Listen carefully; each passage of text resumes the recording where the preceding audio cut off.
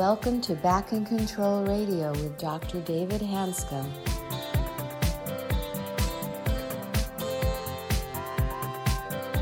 Hello, and welcome to another episode of Back in Control Radio with Dr. David Hanscom. I'm your host, Tom Masters, and our guest today is Dr. Geraldine Datz, a licensed clinical health psychologist specializing in the treatment of pain and the president and clinical director of Southern Behavioral Medicine Associates. Welcome. Good morning. Hi, Geraldine. Welcome to the show. Geraldine is a pain psychologist. She started and founded her own pain center. I'm pretty busy, but I think she's at least 50% busier than I am. I don't know how she gets everything done. So she's a good friend and a colleague, and we've worked together multiple projects. We've presented together. So I'm excited to have her on the show.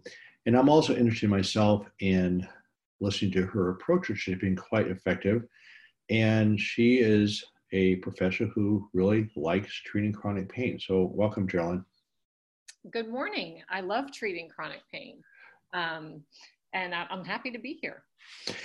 So could you tell us a little bit about where you're at and the type of practice that you have right now? Sure. So I am a pain psychologist. That's something that maybe not everyone is familiar with. Basically, my background is as a licensed clinical health psychologist. And health psychologists kind of treat every major disease, and I specialized in chronic pain. And I've been writing and educating and treating folks about non-drug treatments for chronic pain for about 15 years. As you mentioned, I started my own practice, which is located in Mississippi, in Hattiesburg, Mississippi, but I'm licensed in several states. I'm licensed in Mississippi, Louisiana, Alabama, and we do telehealth really across the United States. So we serve clients from all sorts of locations. And our clinic is a multidisciplinary group of providers. I'm a psychologist, there are other psychologists, but there are also medical social workers, licensed professional counselors. We have a specialized chronic pain program, and that has a physical therapist and a nutritionist and a yoga therapist. So we really, for the pain treatment, we really pull in all disciplines, but our clinic in general treats mental health and everything, because you could have pain and anything else, including a severe disorder like schizophrenia or something like trauma or depression. Right. Could you give us a little background about how your approach to chronic pain evolved?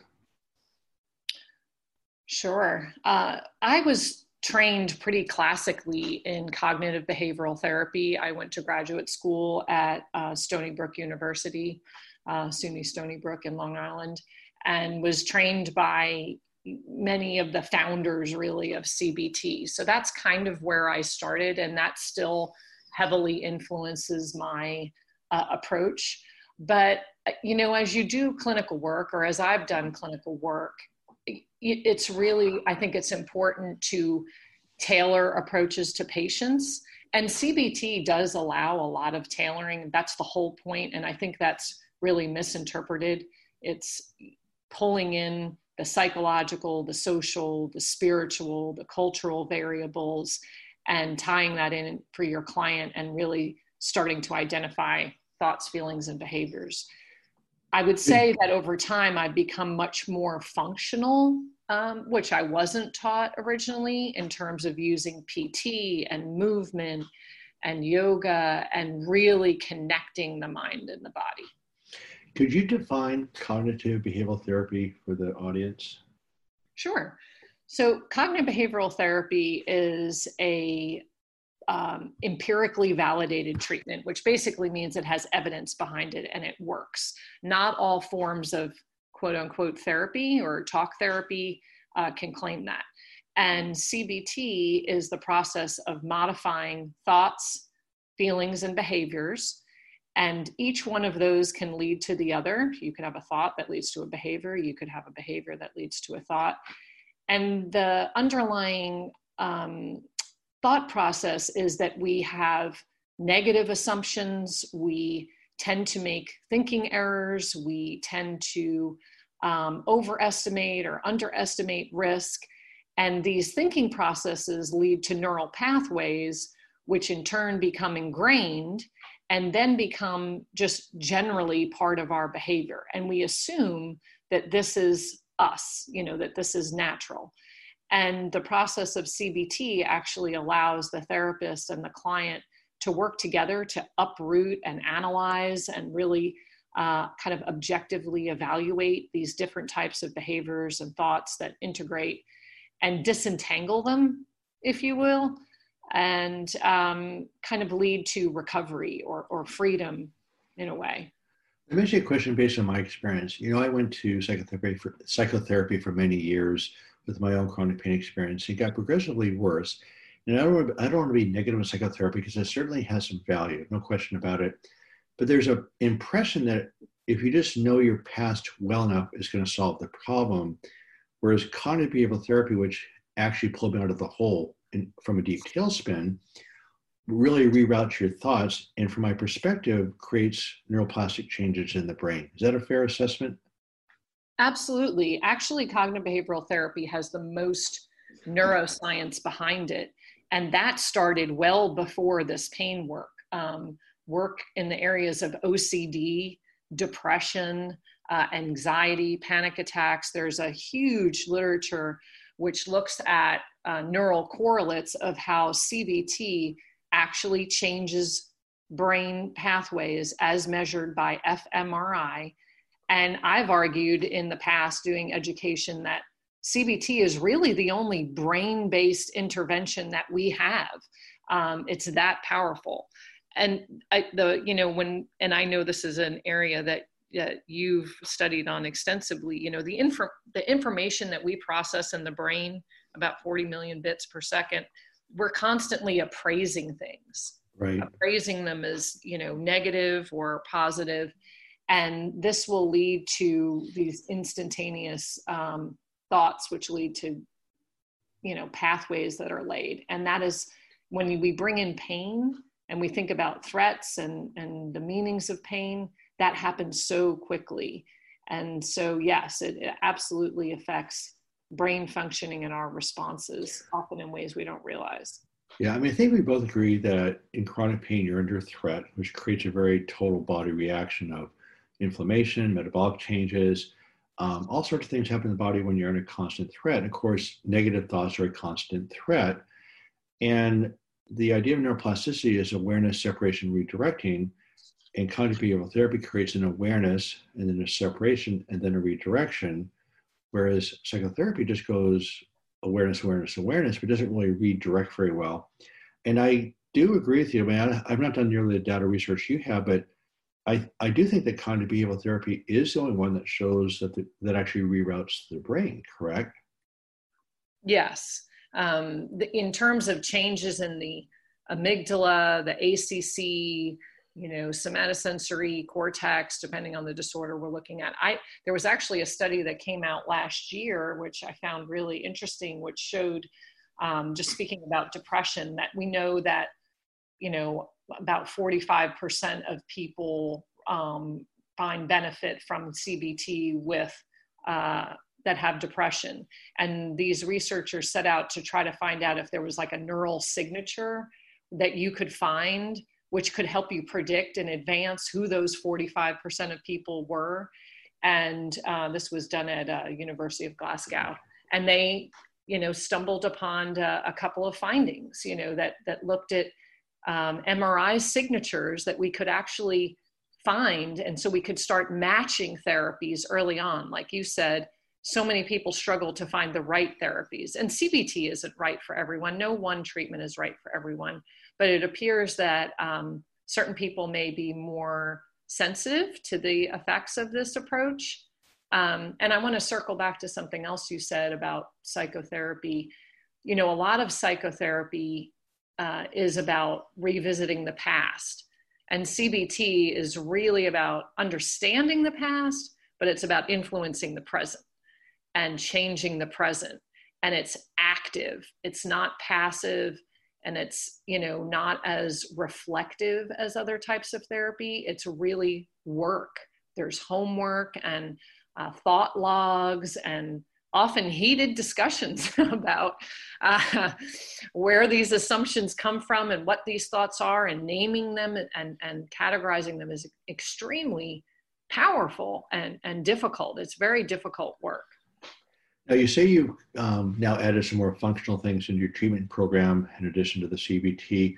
Could you give us an overview to your approach now that you think is well, obviously it's very individual, but you've been effective. Can you get a feel for what makes your approach effective? I mean, what is your approach in general, and why do you think it's so effective?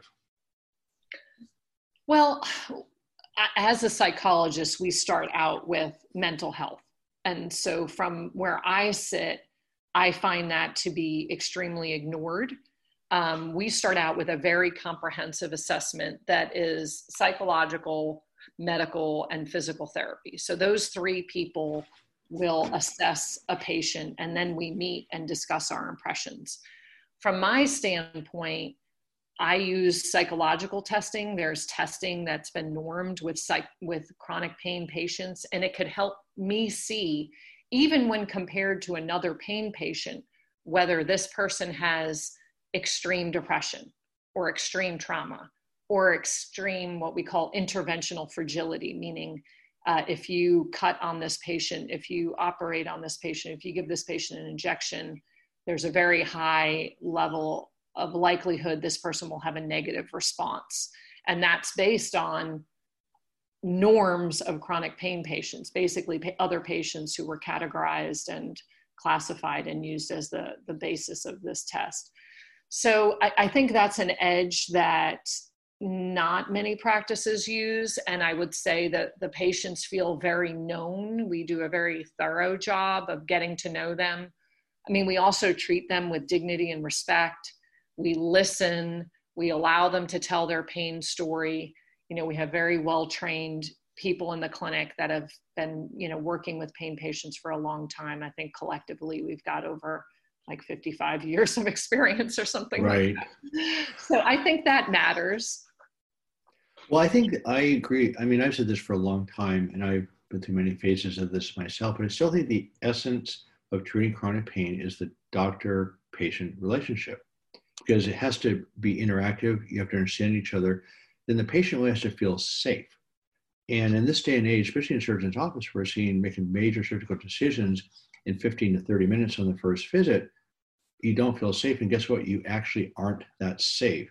So you're describing something completely different than my surgical practice or the surgical practices in general, is that I had a habit of not seeing people ever making a decision on the first visit. It was always over 3 to 6 months. So even I couldn't spend time on one visit with them over 6 months, I could get to know them. And so you say you spend quite a bit of time right up front talking to patients? Absolutely. Each patient gets, an hour interview at least with me, and then a follow-up session. And, we're talking about system-based challenges too, David, which are really challenging. I can be reimbursed for that 45 minutes for an hour. And, so many providers are not, because that's a function of my discipline. So I think that's a little bit of a luxury. And that's also a thing that I think we need to be thinking about in healthcare. Can we pull in disciplines that have the time to do these assessments? Because, it's probably not reasonable to have a typical orthopod during the course of their day spend an hour, assessing a patient. But can this be done in a team approach? So yes, time is a huge piece.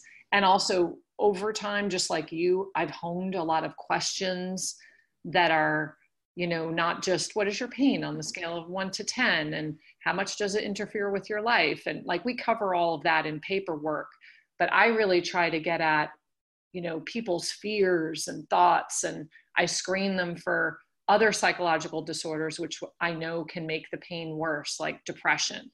Anxiety is so common, pain-related anxiety, panic attacks, just an overactivation of the central nervous system, trauma, and ACE factors, adverse childhood experiences that get wired in. Right.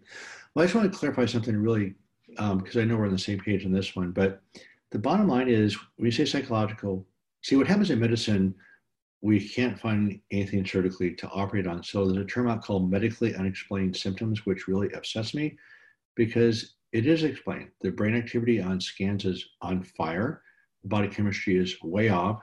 The inflammatory markers are way up.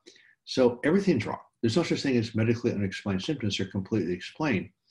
So I just want to clarify the concept of, quote, psychological. People say, oh, the pain's in your head, or it's imaginary pain because it's, quote, psychological.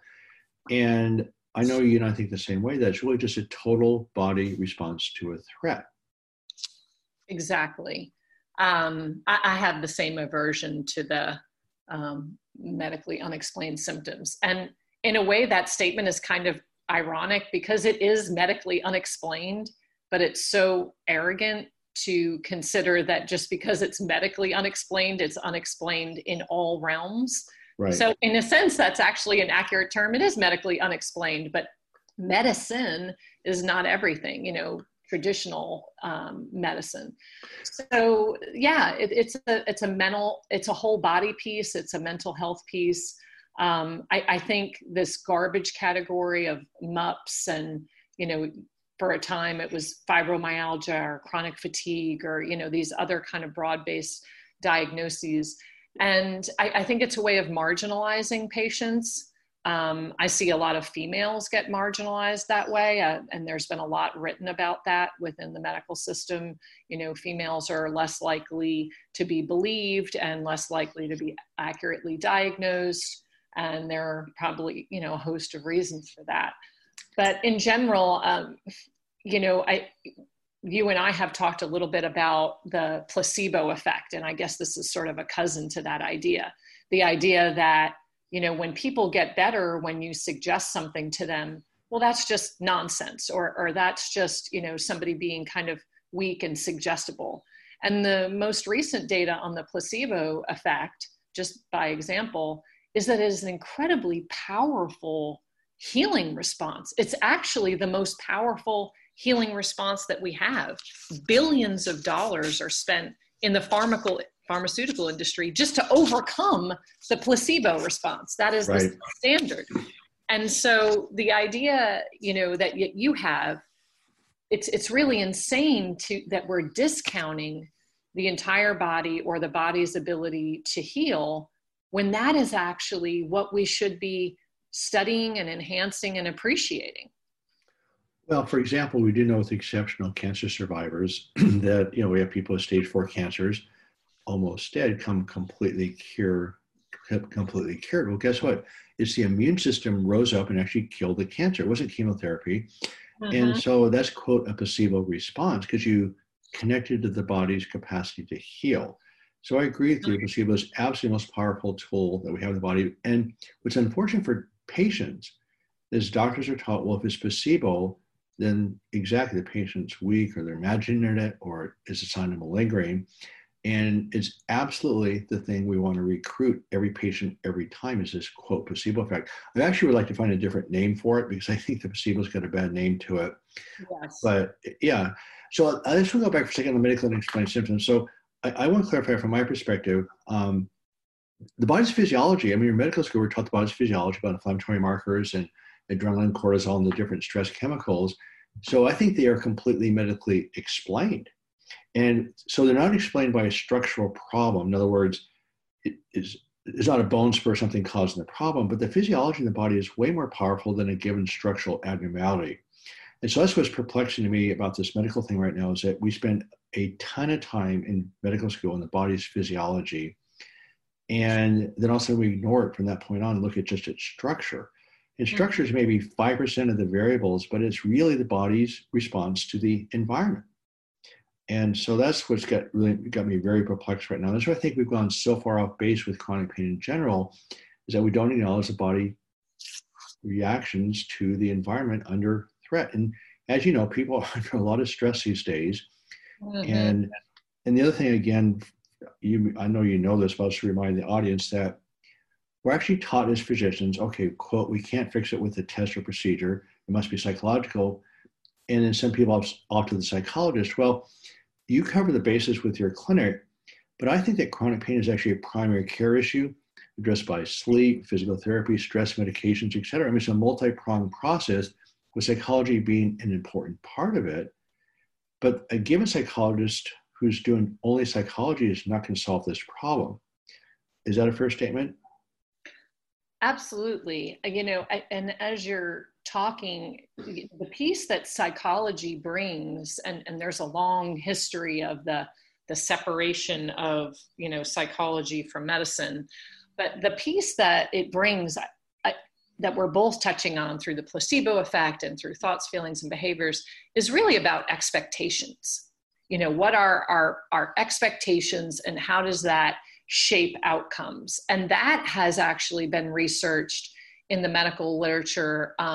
This is reminding me of a study of, it was called the CyHeart trial, and it was over 100 patients that were scheduled for CABG surgery. I don't know if you heard about it, but basically they had, just briefly 3 groups, and they gave a brief psych intervention. It was basically 50 minutes in-person sessions and 2 booster phone calls where they had the patients who were undergoing the CABG, think about their outcomes, design a goal list of what they were going to do after the surgery. One woman wanted to garden and they had her visualize garden, and another person wanted to, get back to walking and jogging, and they had them visualize that. So there was a lot of visualization, goal setting, tailoring to the person. There was another person who wanted to chop wood, attend a party. And then they had 2 other groups where they just gave them emotional support. And then one group was standard medical care. And the people in the brief psych tailored intervention showed the largest improvements in fitness for work, the largest improvement in disability responses. They had a greater quality of life. And most of all, they had lessened pro-inflammatory cytokine responses. So here's a perfect example of how, the CyHeart trial links some straightforward surgical interventions that is just a standalone treatment that we have always used, and then just a little tinkering, 50 minutes of visualization and training, and then 2 booster phone calls, actually produced a change within the body's cellular system, and in turn produce changes in actual measurable outcomes in terms of quality of life, mental fitness, and all these other things. So I feel like, I just use that as an example because I feel like that just summarizes exactly what we're talking about. Right. No, I think that's dead on. Absolutely. Well, John, thank you very much. We're going to do another podcast here in a few minutes. And I'd like to talk in the next podcast, I'd like to talk about the actual tools you use to get people to go forward in life in general. But this is really excellent. And so I think we summarized the body's response to threat, the placebo effect, change in restructuring thinking, which actually physically changes the brain. And it's just delightful to have you on the show.